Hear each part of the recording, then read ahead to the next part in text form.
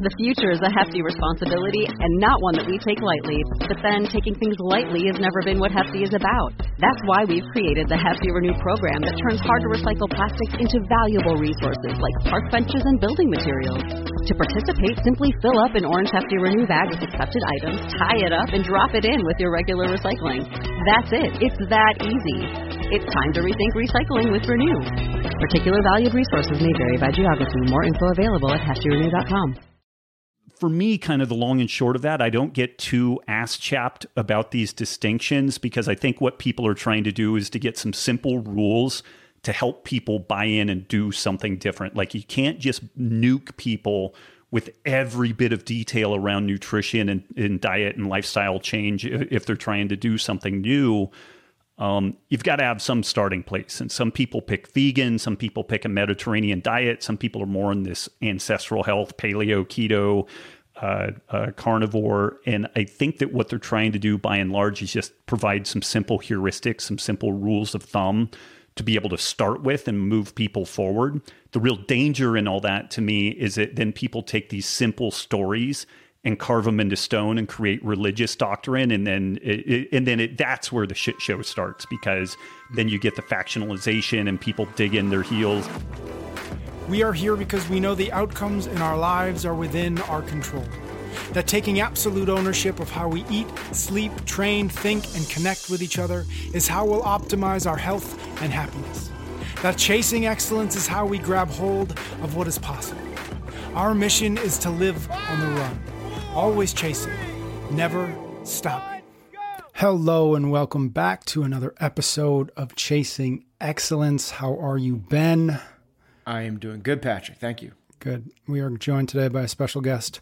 Rob Wolf has joined us from his new home in Montana. He was just telling us that he just drove across the country to get there. So thank you, Rob, for taking the time to talk to us today. For folks who maybe don't know who Rob is, I imagine they're very few and far between. But Rob, you are an author, best-selling author of Paleo Solution, Wired to Eat, Sacred Cow. You are the founder of Element, and you are the host of the Healthy Rebellion Radio. Is that what you guys call it? Healthy Rebellion Radio, and the community that is sort of you're building with that. Yeah. And so given all that, I think all three of us have sort of started, at least in the specifics of the CrossFit community, roughly around the same time, 2006. Maybe actually, Rob, you probably even just a smidge earlier than us. But we've been doing this thing, yes. Yeah. So we've been talking about this for a long time, and so the three of us have obviously run into each other over the years. And Rob, I first came across you, first met you when you were on the level 1, and you were people felt lucky when you showed up to an L1 because they knew the nutrition lecture was going to somehow be, be jacked up. And so I remember those. Over the years, whatever that is, 10, 15, 20 years or whatever, we've watched you do a lot of different things, right? Writing, researching, all of these things. And so I'm really curious. I think my first question to you is, what do you consider yourself like, right? If you're at a party, not that we go to parties anymore, but like, how do you introduce yourself at this point? Are you an author? Are you a researcher? Are you a fill in the blank? I'm really curious, given your history and your experience, where you sort of land and how you sort of think about yourself. Yeah, if it's actually like a barbecue or something and I want these people to talk to me again, then I usually say, hey, have you heard of like the paleo diet or ketogenic diet? And then I usually say I've written some books around that. And usually I do also ask, have you heard of CrossFit? I co-founded the first and fourth affiliate gyms. And so that may be kind of an inroad there. If it's more of like a media interview, then I usually present myself as like a health translator, because there's so much information that needs to be collated and sifted through and then translated for folks. And, I look to people to translate the financial world for me. And like, if I'm trying to figure out I'm trying to do some file compression type stuff. So I find some people that are in the geek space that translate using, this open source software to be able to solve some of the problems that I have. So I think, information is largely free and ubiquitous, and that is almost meaningless at this point unless you have the time to go in and just devote huge resources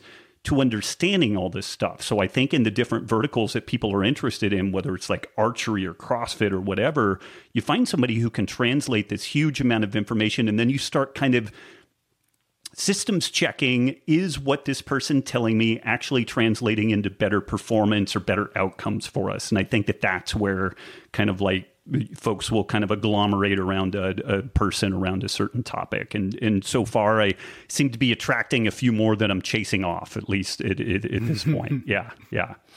Good. So first off, it was said really quickly, and I think that people should, you're the first CrossFit affiliate, correct? Dave Warner, myself, Nick Dibbler, we co-founded CrossFit North up in Seattle in 2003. And then I had an opportunity to move back down to Chico, where I did my undergrad, and we opened CrossFit NorCal, which was the then fourth CrossFit affiliate. Yeah. I love that the idea was that we could get a CrossFit North, and maybe we get an east to south and a west, and then we'd be kind of done, right? And there'd be CrossFit like Central. There was kind of that thought early on, it was like pee on as big an area as you possibly could. And then, yeah. That's amazing. I really love the idea of like the translator aspect of this. And it's one of those questions I think everyone kind of has, and they kind of navigate towards people for certain reasons or another. And I think you said it really well, is like, is the information that's being translated resonating in some form of performance? And if so, the trust levels go up, and I'll come back to that person a little bit. And certainly you've earned the credentials and you've earned the trust of a lot, myself included. I know that like when we started off, it was mostly about paleo. The zone world came into that. And then since then, there's been these other movements or terminologies that's popped up. And I wonder if maybe we should start like from a real broad brushstroke to help people, connect some dots, and we give some language to the words. But like there's paleo, and these things kind of run into each other. That's why I want to like, there's paleo, there's carnivore, there's keto, and there's ancestral health. Right. Like, are we all just looking at the same thing from different angles, or are these different things? Does it matter? And do you espouse one over the other? When we think of those 3, 4, 5 terms, what should we know and what should we be understanding? Man, that's actually a really, really good question. I do think that kind of the heuristics and the epistemology around that matter. Like Greg Glassman did a great job in defining what is fitness to kind of set up a case for what is CrossFit. Like there was I don't agree with all of the conclusions that came from that, but it was a really, really slick epistemology that was there, And so for me, this idea of a paleo template is very powerful, but I think that the overarching idea of ancestral health is really the thing that provides a little bit more credibility, and we kind of avoid the potential, particularly when this stuff starts going into like mass media and whatnot, of just being this caveman reenactment kind of story, which I think is a huge failure point. I don't know if you guys follow Brett Weinstein in the Dark Horse podcast, but I love the podcast. He's an amazing guy, evolutionary biologist. Both he and his wife are evolutionary biologists. And they make this case that, if evolution via natural selection is the foundational underpinning of biology, and medicine and physiology, and by extension exercise science, are just offshoots of biology, then evolution via natural selection should be like this huge process. Like it should really inform our thinking around what we do.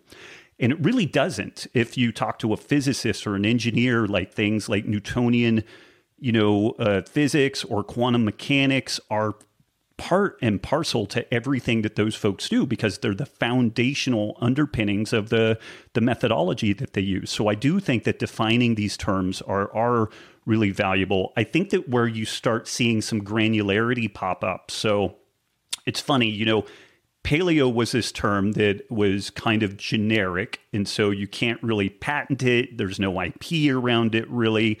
And so you had some folks that were smart, like the Whole30 folks, that basically took the paleo concept, created some somewhat arbitrary lane lines around it, had a intellectual property, defensible kind of framework and a name and everything. And they've done amazingly well. And I can't tell you how many people I've met that they're, we'll start talking. They're like, oh, you do the paleo stuff. Okay. I could never do that. I'm like, okay, well, what do you tinker with? And they're like, I do Whole30. I'm just kind of like, check. Okay, so you don't understand this stuff at all, but you found something that works. And I think that like within carnivore, and then like Michaela Peterson spun up this lion diet and whatnot, I think that people kind of get their own kind of flavor of these overarching concepts. And then also it's great if you could find something that is just from an IP perspective, like defensible, and it having these really generic terms and linking your wagon to them over the long haul is actually kind of problematic, because at least you can control the messaging of a topic. And that's a little bit of where it became challenging with even CrossFit itself. Like, they defended kind of the name and the brand and whatnot, but what constituted the methodology, like a good CrossFit gym from a marginal CrossFit gym, it was really hard to define that. Whereas like if you seek out like a starting strength gym, you have a pretty good sense about what you're going to get, whether it's in Kansas or New York. Like there's some real consistency to it. So I think that there's a lot of different reasons why these topics pop up. Some of them I think are well thought out. Some of them are just kind of a land grab for a business process. But I do think it is important to kind of understand these different terms and where they come from and kind of what they mean, for sure. So how would you, to understand them and the difference between them, what would you say, like if you were to give like an elevator speech for carnivore versus, so I think most people have a good understanding of paleo, right? Mm-hmm. Like caveman, what cavemen eat. Carnivore, maybe people have a good understanding because I kind of get it. Like, if you're a predator, you eat other living animals. Right. What about this? So I still think there's a misunderstanding in terms of what keto is even. And then certainly ancestral. Would you say, what is the difference between that and paleo? Because somebody might look at that and go, ancestral, okay, ancestral biology, paleo, and so on. Yeah, is there a difference? I don't even know. I'm more of a lumper than a splitter, so I tend to just kind of throw everything together. Okay, that's cool. Yeah. And other people. The ancestral health, though, encompasses like gut microbiome, circadian rhythm, exercise and movement patterns, socialization. Like just COVID, kind of exposed in a really interesting way a major failure point within the ancestral health model and paradigm relative to the way that we're evolved to live. We really do well, even in difficult, stressful situations, if we can have community and proximity to other human beings. And pandemics have been one of these rare circumstances where we see the stress levels and the difficulty of separating people is on such an entirely different level. And Zoom just doesn't fucking cut it. Like it helps a little bit, but it is not the same of like embracing someone and spending time with people. And the why to that is that we evolved in small extended family groups, and it is woven into our DNA to be kind of tribal. And you get the odd individual every once in a while that is really a loner and they really don't need socialization with other people. And not infrequently, they don't really plug into the rest of society all that well, because everybody else is kind of wired up differently. So this ancestral health model, nutrition is a piece of that, but there's so many other factors that nest under this concept. And I think that this bridges the gap into kind of the academic world, the people that are doing research on this stuff. It does a good job of doing that. Paleo is a problematic term in that what exactly does that mean? Because when they laid out what went into the nutritional underpinnings, there's a lot of variation. Like there are the more northern latitude hunter-gatherers like the Inuit who eat a very low plant-based, plant-inclusive diet. And then you have like the Katavan people around Papua New Guinea that eat a 60% carbohydrate diet, 70% carbohydrate diet. There were some commonalities there, but when folks would do research and they would call it a paleo diet, there was a lot of kind of gnashing of teeth about like, well, what were the protein amounts and all this type of stuff. And I do think that this is where a ketogenic diet is a little bit more amenable to research, because we can at least agree on defining what a ketogenic state is. Your blood ketone levels are 0.5 millimolar beta hydroxybutyrate or higher, and we just kind of go from there. But the irony with that is that we have a classic epilepsy intervention ketogenic diet that is very low protein, very high fat, very low carb. Then we have things like the modified Atkins diet, which has actually been used within athletic settings for quite some time, and one does usually enter a state of ketosis, but it may be transient because of the amount of protein that folks are eating. But it's still technically a ketogenic diet. But people will just freak out around. Well, that one's not really a ketogenic diet because the protein is higher than like 20% of total calories. And it's funny, even on the carnivore front, you have a factionation within that. You have some people that feel like you absolutely must eat nose to tail. You've got to eat all the fiddly bits, the liver, the brains, the heart, the whole deal. And then other people have discovered that they do best on like ribeyes or whatever, and they don't eat any variety in it at all. And some people eat some dairy, some people don't. Some people feel like a little bit of fruit here and there is okay. And I think for me, kind of the long and short of that, I don't get too ass-chapped about these distinctions, because I think what people are trying to do is to get some simple rules to help people buy in and do something different. Like, you can't just nuke people with every bit of detail around nutrition and diet and lifestyle change if they're trying to do something new. You've got to have some starting place. And some people pick vegan, some people pick a Mediterranean diet, some people are more in this ancestral health, paleo, keto, carnivore. And I think that what they're trying to do by and large is just provide some simple heuristics, some simple rules of thumb to be able to start with and move people forward. The real danger in all that to me is that then people take these simple stories and carve them into stone and create religious doctrine. And then that's where the shit show starts, because then you get the factionalization and people dig in their heels. I was kind of like that early in the scene, because like a really low carb paleo-ish type diet worked great for me. And I had good performance on it and everything. And I couldn't believe that not everybody, that wasn't the bee's knees for everybody. You know, I had health problems. It fixed my health problems. It improved my performance. Why doesn't this work for everybody? Well, not everybody's the same. And I had to break a good number of people to figure out that, you know, some folks doing really high motor activity need some carbs, and probably quite a bit of it. So, yeah, I don't know if that 100% answered your question, but yeah. I don't know if it does either, but it spurs a whole bunch of new questions. So I've already forgotten my previous one. Perfect. My memory is a goldfish. So 10 seconds and I'm ready for the next one. So perfect. All right. So yeah. So high carb, low carb, high power output activities. We don't want to carve things into stone. And I know what the answer is always. I am on a podcast too. And the answer is, it depends. Yeah. Yeah. Okay. But is keto right for CrossFitters? Could be. It really depends. The interesting thing around that is when you look at the workload of most CrossFitters, you could probably be in a ketogenic state most of the time and still consuming 200 grams of carbs a day, which in ketogenic world, that's like a Say that again. Yeah. That's I'm saying say it again because that's blowing my mind right now. Yeah. So like in standard kind of ketogenic circles, 20 to 30 grams of carbs total per day is usually what is recommended and accepted. Some people will goose that up to about 50 grams. But what we find consistently is if people do kind of an induction phase, they do a legitimately low carb phase, they're in that 20 to 50 grams of carbohydrate per day. And do you say that that's total grams, or is that net? Net. Are you taking fiber out of that? Taking the fiber out of it. Yeah, just what is going to be metabolically present. Yeah.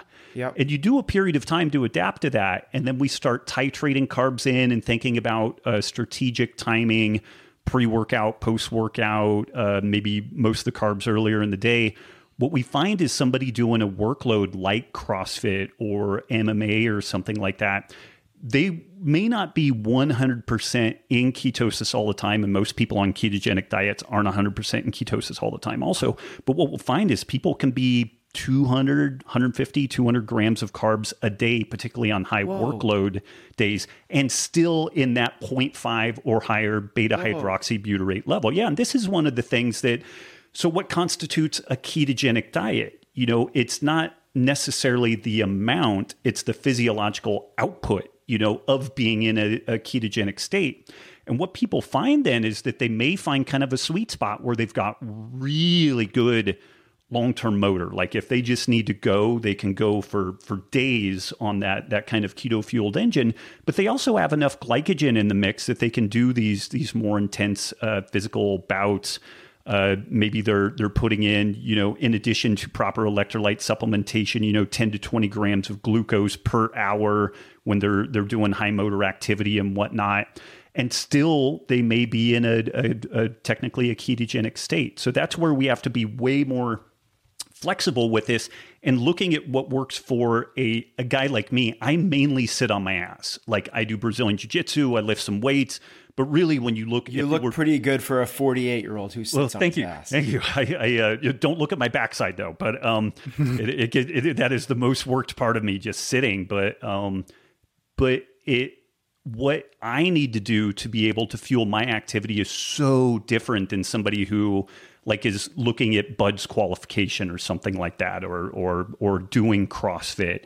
So it, you know, could a ketogenic state be beneficial for somebody doing CrossFit? Yes. But again, we really have to structure it mainly for performance outcome.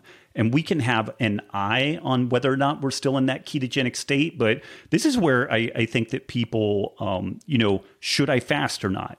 Well, what's the goal? What's the context? Like if you just think it's going to make you live forever, then we really need to back that up and kind of unpack it. But folks will go after things and they'll hear about somebody that had 100-pound weight loss on a low-carb ketogenic diet.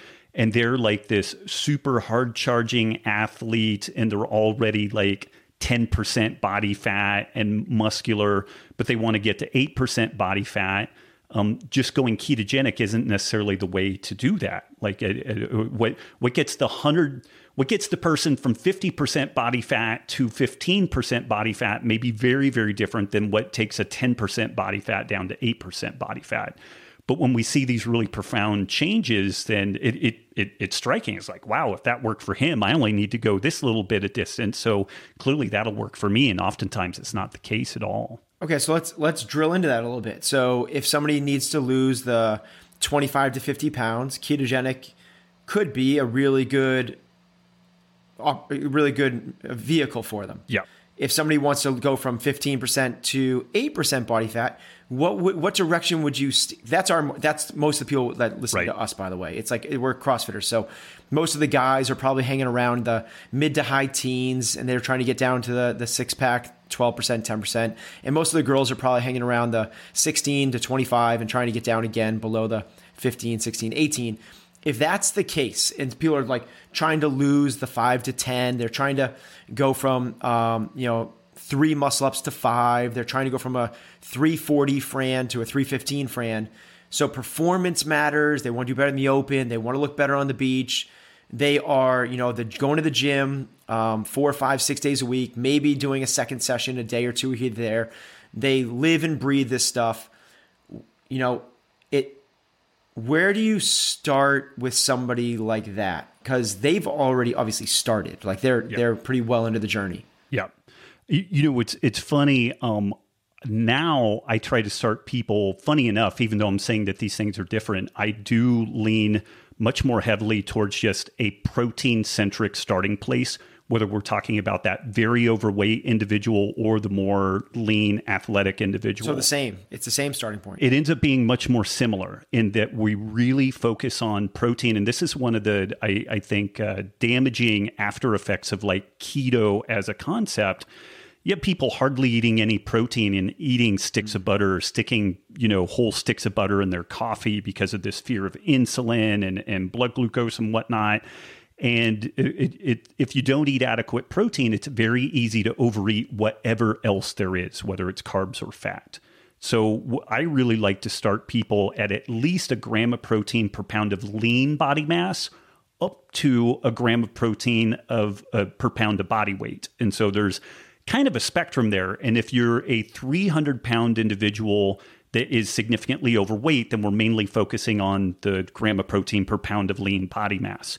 Then we introduce a mild caloric restriction, or if a person's more aggressive, a little bit more severe, somewhere between like 15 and 20% calorie restriction in the more overweight individual. And for the leaner individual, kind of similar actually. But then we figure out, do they do pretty well on a fat-based fueling regimen? Is it more mixed, kind of more like a zone kind of deal? Or do we need to do more moderate fat and higher carb to be able to maintain their work output?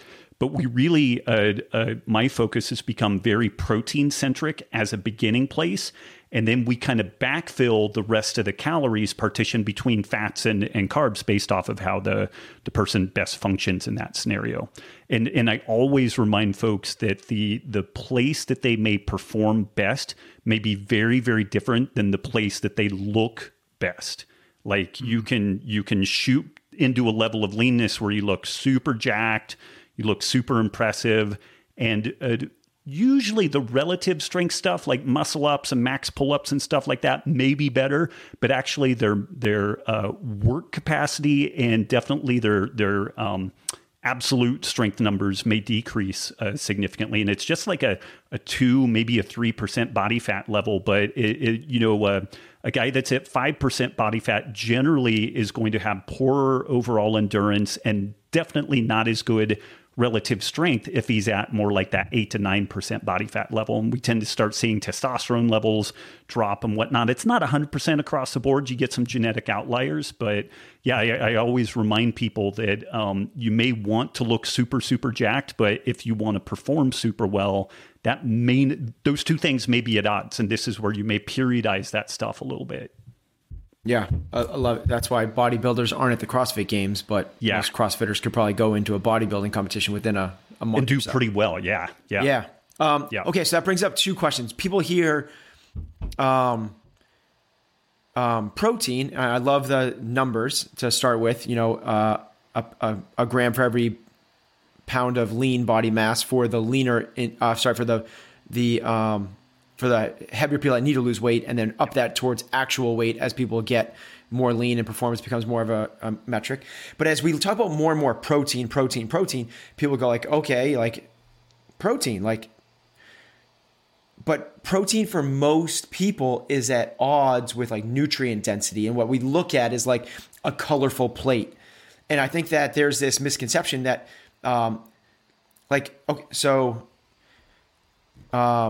a whole food diet. Like a whole food diet is the healthiest thing. And a whole food diet, it has the highest fiber and the lowest amount. So where do those things, I mean, I'm hopefully I'm setting you up for something here. No, it's good. In Sacred Cow. So even though it talks a lot about the we cover the health, environmental, and ethical considerations of a meat-inclusive food system.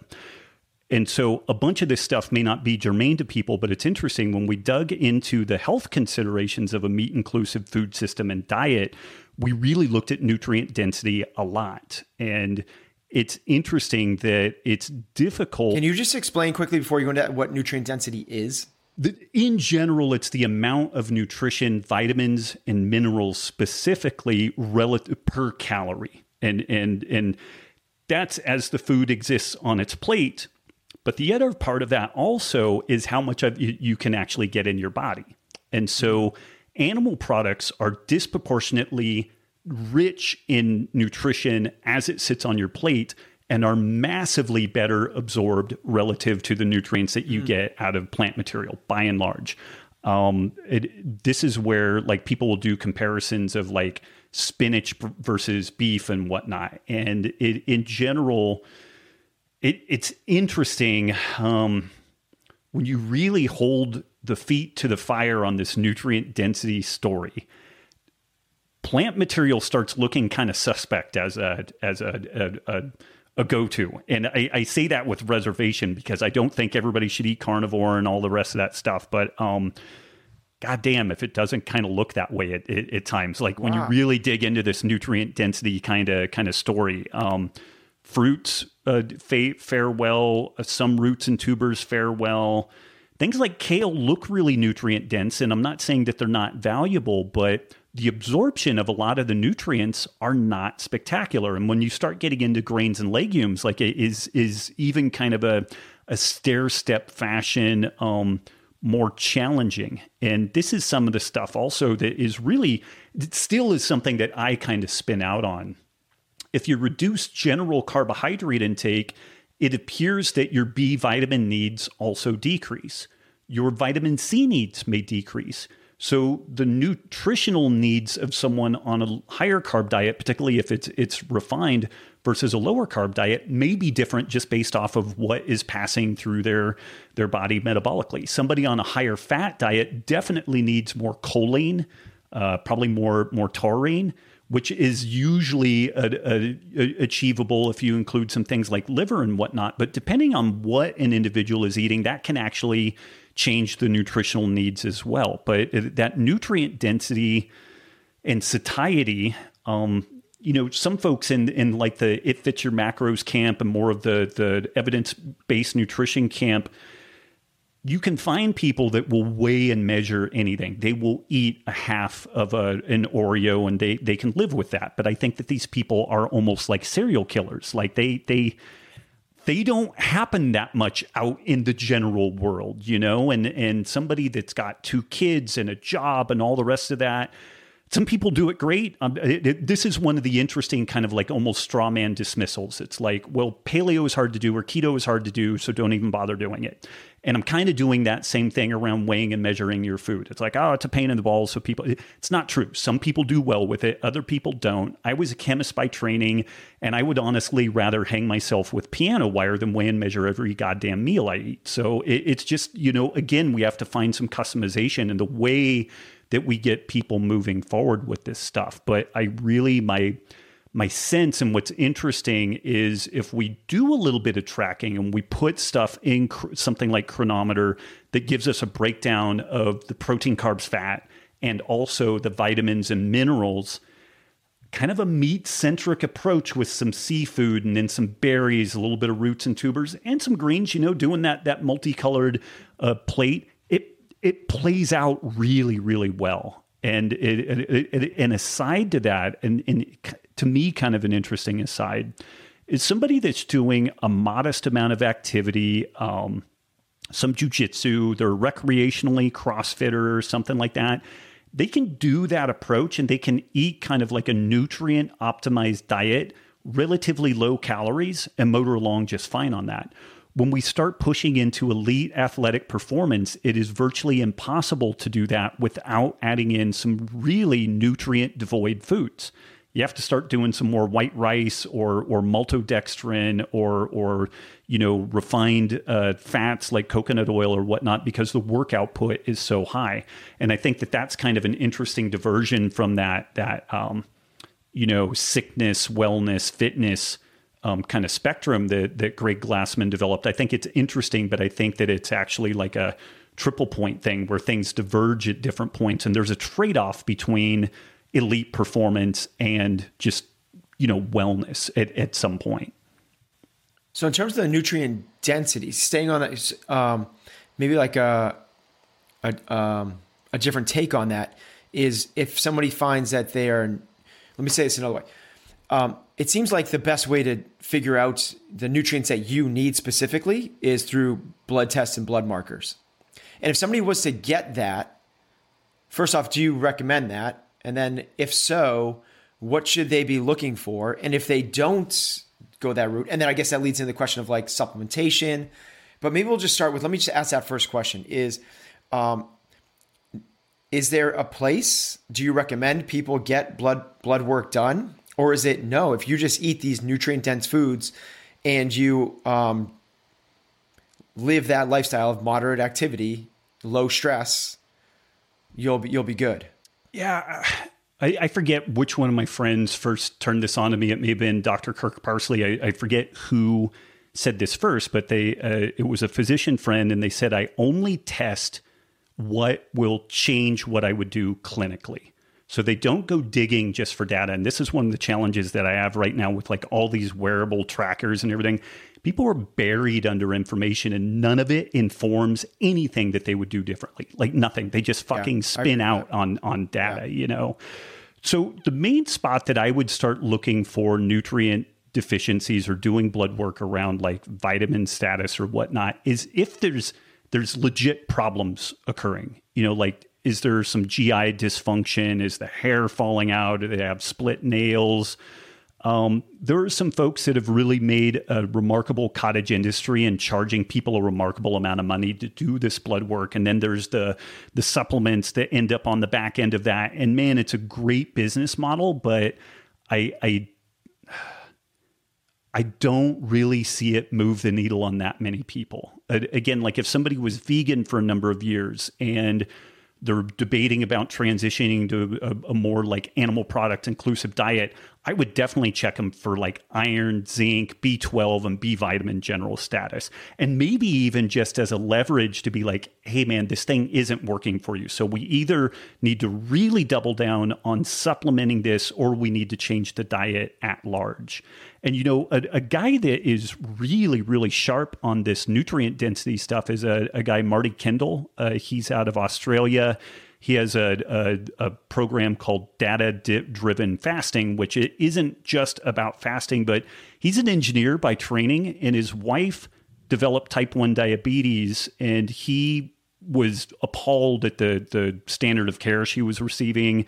She was having all kinds of problems, and so he dug into this problem with a completely fresh set of eyes and an awesome skill set for data analysis. And he arrived at kind of a low-carb, peri-ketogenic, high-protein type of diet. And then he's really done a deep dive on nutrient density. And he would be a great guy to have on. Like he's just taken this nutrient density topic to an entirely different level. And I have to kind of like tip my hat to him. He's done an outstanding job on that. But it is interesting what he ends up recommending, and it's awesome because it pisses everybody off. It's way lower fat than like the low carb jihadis like for the most part, because most people just don't do nearly as much physical activity as what they think. They don't need as many calories as what they think, and if you really want to tick all the boxes of the you know, getting as broad and deep a nutrient profile as you need, tends to be leaner proteins, tends to be more. So when you say it's much lower fat, like what is what you gave a nice number for protein? Is there a similar benchmark for us for fat? I forget, but it's definitely not like the 70% of calories that is generally recommended for like a ketogenic diet. It's just tends to be lower. And again, this is where it becomes highly variable because depending on the person's size, how much weight they do or don't want to lose, their physical activity and whatnot. But it's definitely just generally lower than what is recommended with the standard ketogenic diet. And then his plant material recommendation is pretty high, and a lot of it from kale, spinach, broccoli, different, you know, multicolored fruits and vegetables and stuff like that. But Marty is a super sharp guy and is done, in my opinion, kind of the deepest dive on this nutrient density world of anybody. Matt Lalonde ages ago did some really solid initial work, and Marty actually got back in and reanalyzed his work and then has taken it to a whole other level. Yeah, when Matt did his thing, we started doing liver. And oh my God, liver is terrible.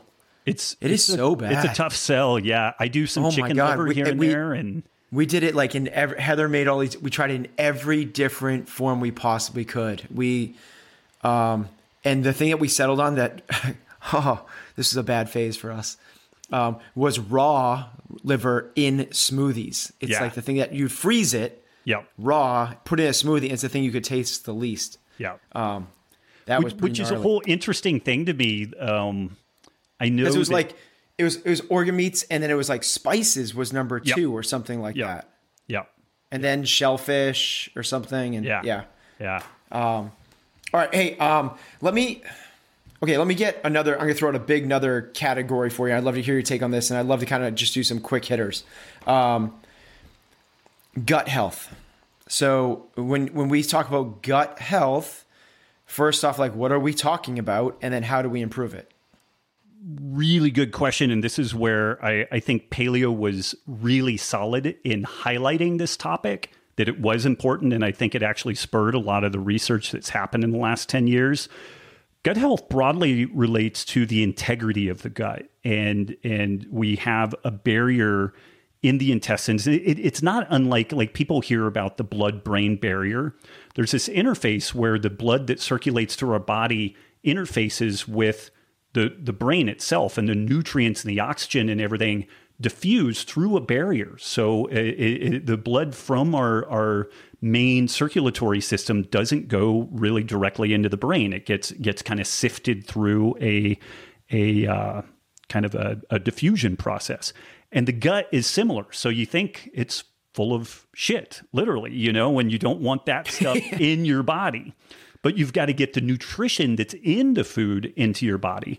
So we have these things called tight junctions, and it's cells that are woven very tightly together. And there's a mucosal membrane, almost like a layer of Vaseline in that all of the nutrients that we eat have to go through that. And some of the digestion occurs at that brush border, like a lot of the fat digestion occurs there.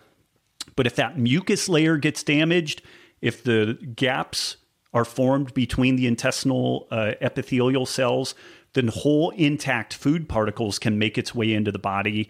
And this can lead to systemic inflammation, autoimmune disease, and a bunch of other, problems.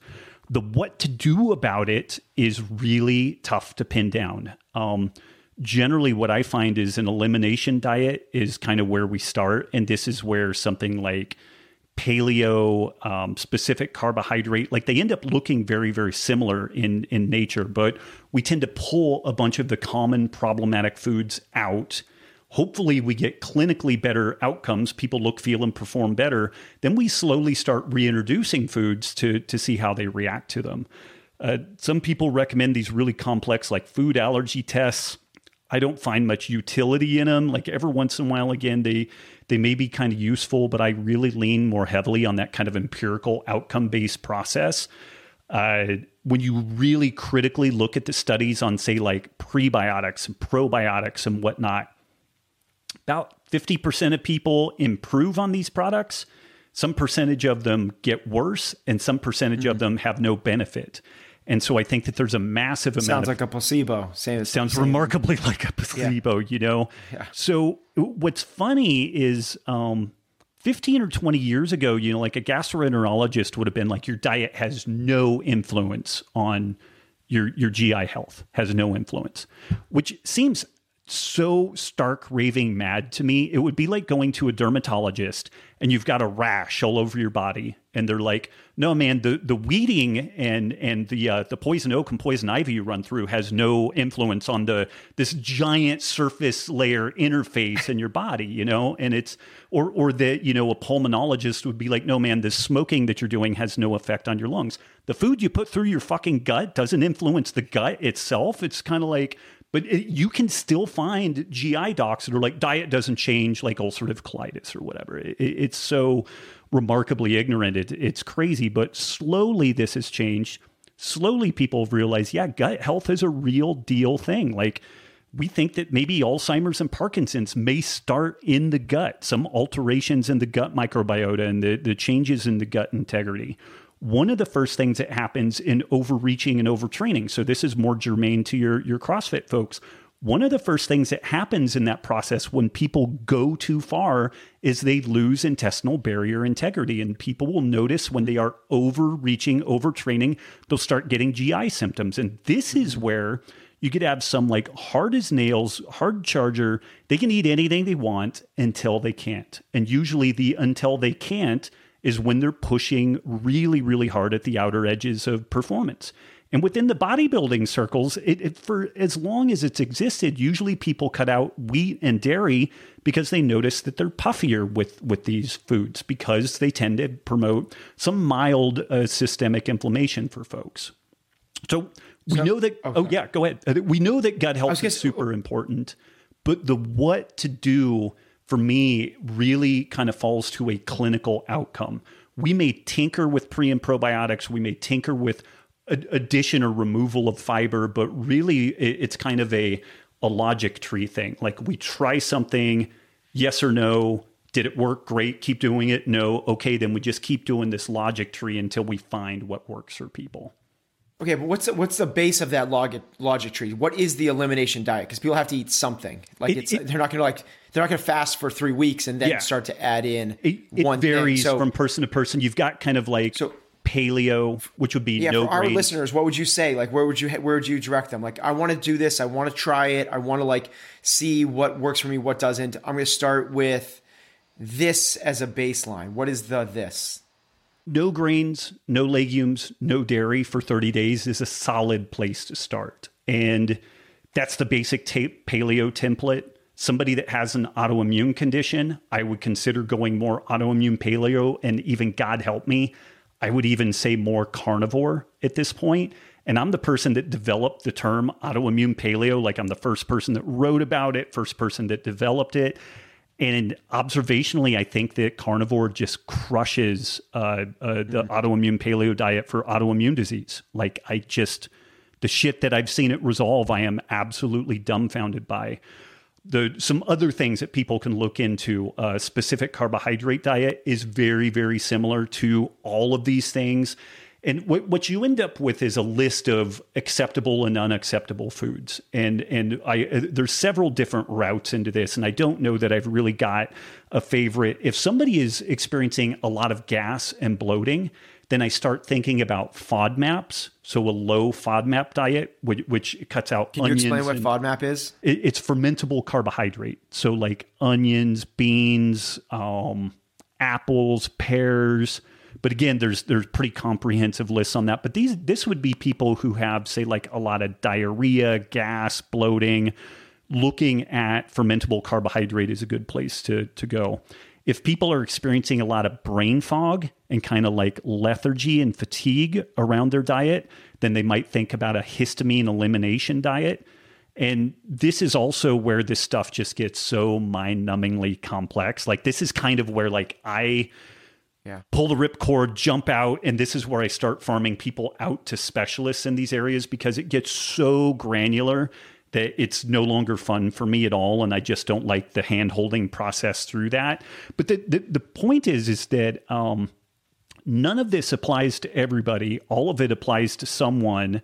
And there's somebody out there, like if you've got a coaching practice, there's somebody, and you've got 100 people, there's some percentage of your folks that if you're not doing some amount of elimination diet thinking, you're failing them in some way. There's some significant improvement they can have in their health and performance. And it may, again, only be cyclically. Like somebody may deal with wheat or gluten in the off season, but as they start ramping up for the open or something like that, they start noticing, God, I'm having gut cramps all the time. And so you may need to cycle some of that stuff out and stick more with like rice and corn. But I guarantee you that within a 100-person group, if you're coaching folks, there's some percentage of them that would benefit from some amount of tinkering and massaging in this kind of elimination diet world for sure.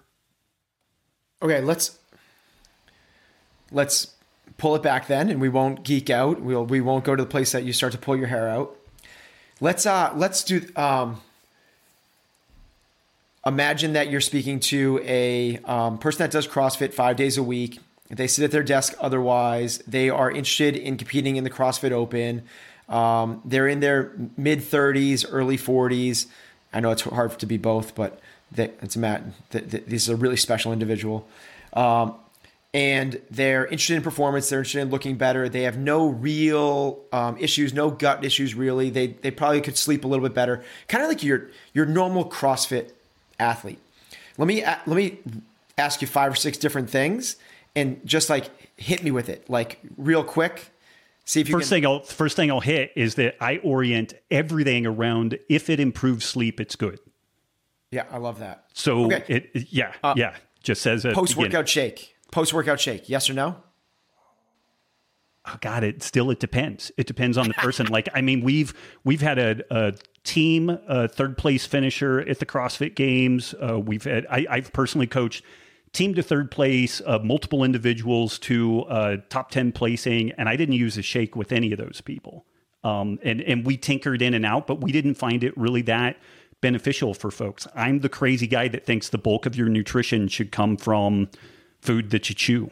And so even with the high level athletes. Yeah.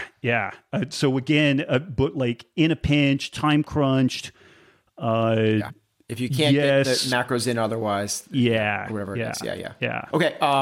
Vitamin D. Yes. And ideally fish from oil. The sun, real quick on the vitamin D, ideally from the sun, if you need to buy a Spurdy vitamin D lamp, that's not a bad idea. Short of so that. You would go lamp over supplementation. Generally, yes. And what you do in that, so if you don't want to buy a membership to a basic tanning salon is going to be like $15 to $20 a month. What you do is you find a low pressure UVA, UVB bed. It's the kind of like old beds that the people don't like because they always try to upsell you on the ones that only take like 2 or 3 minutes. You don't want high intensity. You want the lower intensity. And if you could be in there, so you would start off at like 2 to 5 minutes as your session. And and this will depend on skin type and a bunch of other factors. But if you could stay in for 20 minutes, you only stay in for about 8 to 10 because you are not doing this to get tan. You are doing this to enhance vitamin D production. So I did this over the last year, and my sole source of kind of vitamin D supplementation was from doing a tanning booth for about 6 to 8 minutes, 2 to 3 days a week, and I took my vitamin D levels from the 60s to the mid 80s just doing that. And what happens, that if you have to supplement, that's better than having low vitamin D levels. But in the production of vitamin D, it goes through this production of corticosteroid cascades that increase nitric oxide production. So like vasodilation, and it enhances testosterone production. It's a beta endorphin, upregulator. And so you feel much, much better. So there's all this other good stuff that comes as a consequence of that sunning session. And I've talked about it on podcasts and kind of like the way to break down. But again, I didn't have a tan from doing this. Like I had a very minimal, tan on my person from doing this. The goal was to be in as little as possible to maximize vitamin D, not induce a tan, which is going to necessitate me staying in there longer to continue to produce more vitamin D. Yeah. Just so you know, every 25-year-old girl that just heard this only heard go tanning. I know. They heard nothing else.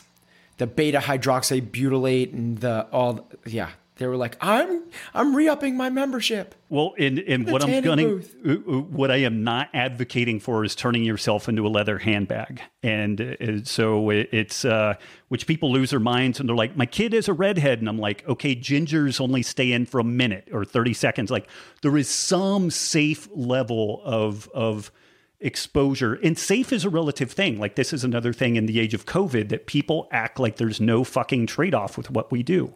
There is a modest increase, a non-trivial increase in the risk of skin cancers with sunbed exposure. But all of the studies that have been done only look at people attending or not attending sunbeds.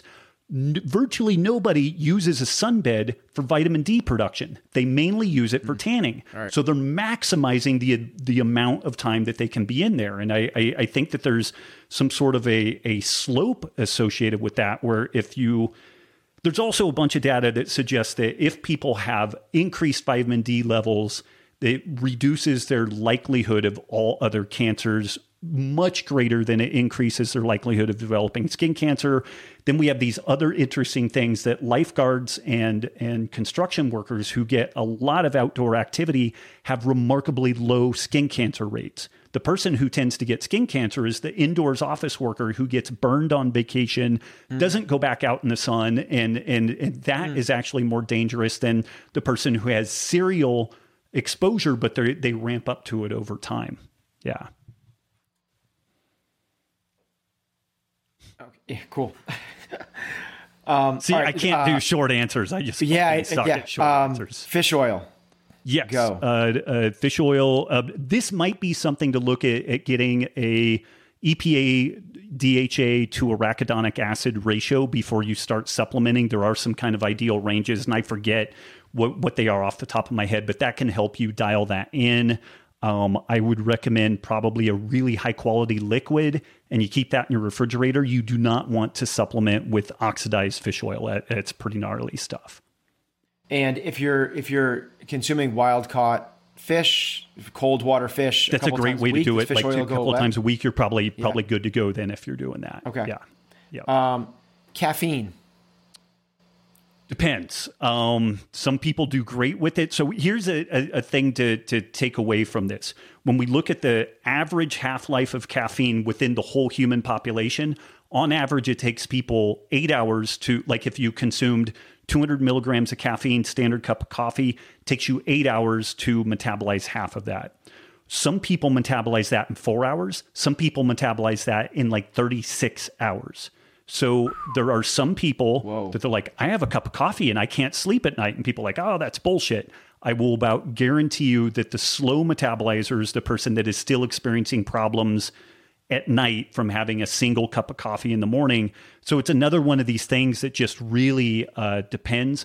I will say that the ergogenic effects of caffeine flatline very quickly. So like a half a cup of coffee tends to be more within the ergogenic window than like 6 cups of coffee. You and actually what do you mean get by the ergogenic. What does that mean? The performance enhancing effect. So like resistance to fatigue, mobilizing fat and glucose. If you overshoot that, caffeine becomes an ergolytic. It becomes performance damaging.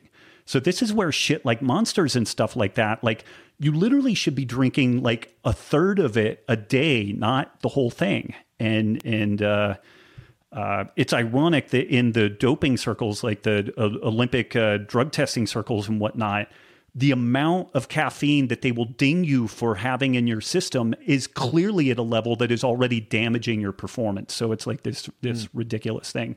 But more is not better on caffeine. People will habituate to it, but if they really want it as an ergogenic aid, they should figure out what their minimum effective dose is and then really use it sparingly and targeted for therapeutic effect. It shouldn't be something that you use in the same way every single day. And beyond the sleep effects and performance enhancing or diminishing, is there other biological repercussions? Does it do anything into the arteries? Does it do anything to our gut? Is there other things that go on from caffeine consumption?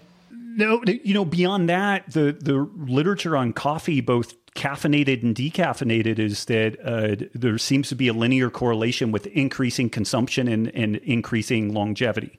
Now, it's correlative, but coffee does a lot of different stuff. It has like 600 constituents in it.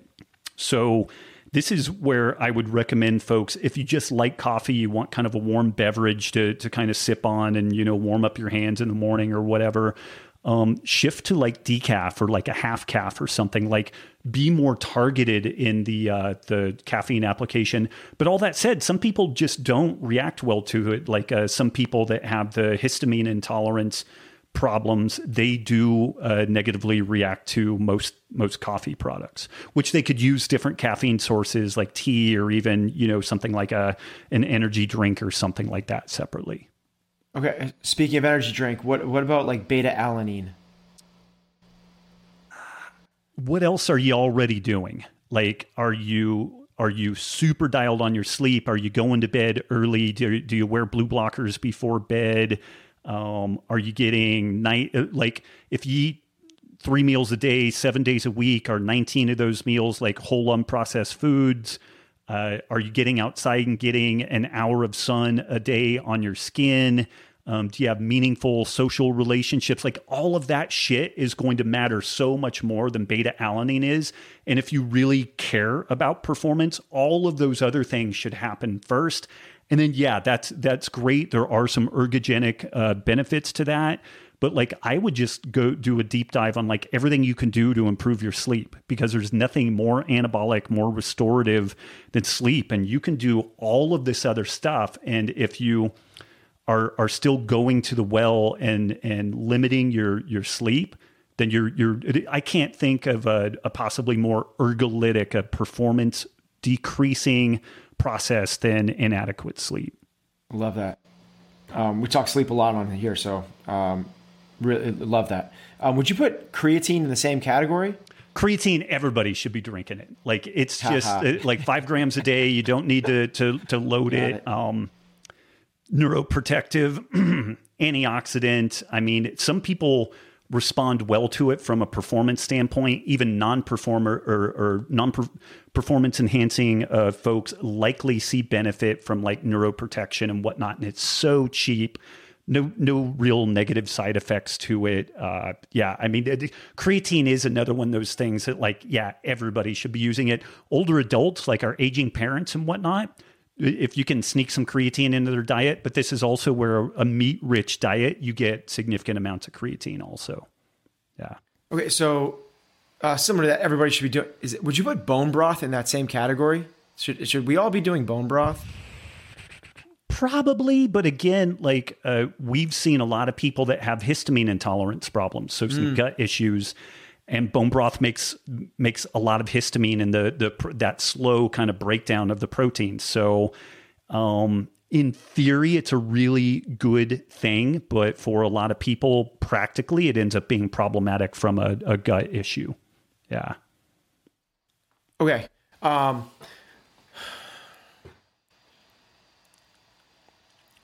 How do we feed our kids? Oh, fuck. I've written a couple of pieces on this. So like even for us, so I'm super gluten intolerant. Like if I get a hold of some wheat, like it'll really tear me up. Although that said, I've tinkered with my gut health over time and it's a lot better. Like I've had some gluten exposures and it doesn't cripple me the way that it's done in the past. It's still bad enough that I'm not going to go out and like pressure test that, but at least like my cross reactivity stuff seems to be a lot better than what it was in the past. Neither of my kids react super badly to gluten, but my oldest has some problems with almonds, and it sucks. Like I thought I did everything right. Like we moved to a farm, we had farm animals, they played in the dirt, they had shit under their fingernails. Like I thought I did everything right in that regard, but they still, both of them have had a little bit of skin rash stuff. One of them's more kind of allergic to cats and whatnot. So it's kind of like, I don't know. I tried to do the best I could with that. But at home, we're very protein centric. So you got to eat your protein. My kids hate vegetables other than... So what do they eat for protein? What do you give them? Everything. Beef, lamb, pork, chicken, fish. And they do all that. They crush all that. Yeah. Yeah. Great. The oldest likes seafood. How do you prepare it? Like, what do you like specifically? Like, and first off, how old are your kids? 8 and 6. 2 girls. That's mine. Yeah. 2 girls, 8 and 6. Soups, grilled meat. I use the air fryer frequently. The oldest likes seafood a little bit better than the youngest, but the youngest is kind of coming on. The oldest does not like slippery stuff, so like fatty things. Whereas the youngest likes slippery stuff. So they do a little bit of you eat this and I'll take that. It's a bastard cooking bacon because one of them likes them slippery and the other one likes it crispy. And so like, I've got to take some off at different points, but there's not really too many protein sources that the kids don't eat. Vegetable wise, they will crush a kale salad with this particular, dressing that my wife puts together, which is olive oil, apple cider vinegar, garlic, and a bunch of salt. I mean, like a shitload of salt. But literally like a bowl of that kale salad, my kids will go face first into. Most people that we've encountered, if their kids try that, they will crush it. My kids will do a good balsamic vinaigrette. They'll do asparagus a bit. They eat a lot of fruit, but I make it very protein centric. It's like you have to eat the protein. And then from there, I don't really care that much. Like if they want some rice, they want this. We don't have any gluten products in the house. We buy a lot of high quality dark chocolate, like the 80 to 90% dark chocolate. I don't regulate that. They can eat it however and whenever they want to. They have full, complete access to it. around Halloween when they get all the shitty chocolate. I do monitor that, and they get like one piece a day after a meal. After about 2 weeks, the rest of it disappears. But here's an interesting aside. We let them self-regulate with Rebel ice cream, which is a low-carb ice cream. They both really enjoy it. They like it, but they'll do one bowl of it, and then they put the bowl away, and they're good. Regular ice cream like a Haagen-Dazs or whatnot, they'll eat the whole bowl, and then they want another bowl. And another bowl, and another bowl. And so like if we go out to eat and like they offer like a small ice cream sundae as part of the thing, and the kids have done a good job at school and all the rest of the, you know, the other things, they can have one, and we try not to call it a treat. I try not to emotionalize that stuff, but we'll let them have some of that. But I really try to give them options that they spontaneously self-regulate with. And I've talked to them about like, hey, if you had a bunch of Hershey's chocolate in here, would you just have one? And both of them are like, no, I would eat all of them. I'm like, that could be a problem, right? And they're like, yeah. And so we talk to them about the work that we do, about the fact that both of their grandparents have died early from metabolic disease, and that was a consequence of their diet, and that there's just consequences, and that we try to stack the deck in our favor so that we make, you know, better choices and whatnot. We have some corn chips in the house. We do some Siete chips. Again, we'll regulate those a little bit more because they're kind of hyper palatable, and the kids will kind of go face down in a bowl and not come out until the whole thing is eaten. But I'm also just not as, if they do a good job eating the protein, then it tends to mitigate the likelihood of them eating a whole bag of like Siete lemon lime, you know, chips. So that protein centric approach has been interesting. And, you know, Fridays we usually do family pizza night. My wife makes some gluten free pizzas for the kids. I do kind of a pizza type thing. Really interesting deal with that. The kids really like it. Nikki does an amazing homemade pizza, like great sauce and everything. But the kids spontaneously said, Dad, I don't feel so good when I only eat pizza. Can you cook a little protein so I can have that with the pizza? Because they would get about 60 grams of carbs from that, you know, personal pizza. And then you could tell they were like kind of lethargic and cranky, and they don't have like these meltdown poopy pants moments. Like they just really don't, unless they get a hold of like serially some shitty food. And it was interesting that even they asked for, like, they felt so bad after that. They really liked the pizza, but they internally noticed, they're like, man, if I have some protein with this, I feel a lot better. And so I try to create it in a way that they are really driving the boat most of the time. They make the decisions, they do the regulating, and I just kind of offer a little governor here and there when it's in a situation where they're you know, it's just going to be really difficult to make good decisions. Yeah. Cool. With a protein centric focus, what are you looking for in terms of making sure that it's good quality, like a better meat? Like what is a better meat? I mean, we order a whole or a half grass-fed beef for ourselves. We usually do the same thing with some lamb. When we were in Texas, pastured pork was really easy to get. Montana, it's more challenging. But I'm honestly not that crazy in that. Like, we found these Teton Waters grass-fed hot dogs that both girls absolutely love. The Adele's sausages, they really like those. But we get like some maple sausage that we do for breakfast. We do some of the, you know, like ham steaks for breakfast. We actually do I guess a decent amount of like processed meat, but I'm not that wrapped around the axle of that stuff relative to the not eating a bagel, the not eating cereal, you know, all that type of stuff. Yeah. Cool. So hearing that correctly, it's a piece of chicken, any piece of chicken to you would like, in, you know, quote unquote, like industrial raised. We try to get like the organic stuff, but if we can't find it, if we're out to eat, I don't sweat it. Like when we buy for the house, and a lot of that is just more honestly like kind of the ethics and sustainability side. I'm not that spun out on like hormones or antibiotics or anything else like that. Yeah. Yeah. I'm way less extreme than probably most of the people that follow me, honestly. Yeah. Which maybe should be an insight for those folks, but I keep beating my head against the wall on that. So yeah.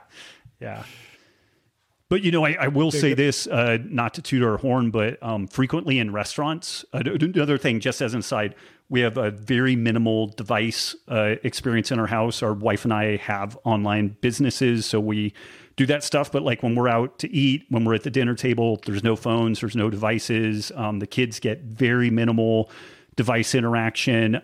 We bring art books and different like writing stuff to restaurants, and we all like sketch and color, and I still look like Fred Flintstone drawing shit, but people comment all the time that our kids actually say please, thank you, make eye contact, shake hands, all that stuff, and that it's not like a meltdown shit show at dinner, and that we are talking to each other throughout the whole meal. Like if we're out at a restaurant or whatever, like you look around and everybody's on a device and except us. And not that we're like elitist or anything, but I just think about looking back when I'm on my deathbed and like, fuck, man, I wish I could have spent one more meal out on my device while I was hanging out with my kids, And so we really try to draw all of that stuff together, because when you want to talk about like addictiveness, like these devices are crazy. Like I don't know if you guys know this, it's impossible to set up on your iPhone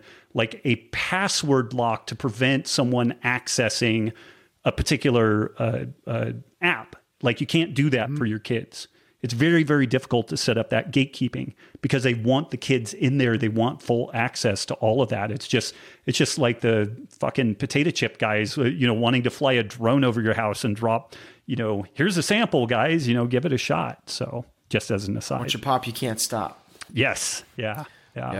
We could talk forever about the parenting thing, the screen times thing, distractions, and how that it's more than just what it looks on the face level as well. It's not just like you're missing time with your kids. It's the cascade of bad crap that's going on internally and setting up stress, and now you're not digesting the food correctly, and just like it spins out of control forever. But yeah, we'll save all that, especially the parenting stuff, which we could go on forever. We are also parents of young kids, and love chatting up about that, especially the people that seem like they're doing a really good job of it. So we'll have you back on, Rob. We'll see. Both kids may end up being strippers or something, but so far so good. So we'll see how it goes. Yeah. To each their own, as long as they're artistic with it and they enjoy it. I know several that are very nice people. So yeah. Yes, I'm going to go home and look up epistemology, quantum mechanics, and Newtonian physics. Perfect. So so next time we talk, I can understand what you're talking about. So I didn't understand what I was talking about, so I don't know if it's going to help either one of us. So, Rob, what's the best place for folks to find you to learn more about what you're doing, other than the books? What's the best place to send them to? Probably robwolf.com, and then also join.thehealthyrebellion.com. Both places you can find our podcast. That's really the main thing that I'm kind of putting out in the world. I have an assistant that posts stuff to social media, but I have abandoned it wholesale. It's kind of a dark place that leads to a cesspool. And so I've just kind of refused to engage there. I still try to put out some value to folks, but I just can't do the back and forth in those venues. But try to generate some really good content via the podcast. And then for a deeper dive, we have that community within the Healthy Rebellion. I do write a lot for the drinkelement.com blog. So like I have a ton of material that pops up over there also. Yeah. Not that Rob needs the extra plugs, but the Drink Element, the electrolyte supplement, it's pretty phenomenal. Tried it and big fan. And then anybody that hasn't read Rob's books, they're terrific. I really resonate. Oh my gosh, you're like this. I can't end podcasts. But like the palate fatigue, like I never even heard of that term before the Wired to Eat and the Joey Chestnut and how he goes like he's stuffed and like, no, I'm gonna have some ice cream and now I can have more fries or burger, whatever. It's just like, I really encourage people to go. It's such, everyone will resonate. It's so real world nutrition talk. So big fan. Have you guys go check that stuff out. Awesome. All right. Thanks, Rob. Thanks, We'll guys. put everything into the show notes for links and stuff for folks who want to get there easily. And thank you to everybody out there listening. Thanks for your ratings and your reviews. And we'll be back next week with another episode of Chasing Excellence. You can get every episode of Chasing Excellence wherever you listen to your podcasts or on YouTube. Until next time, thank you for listening.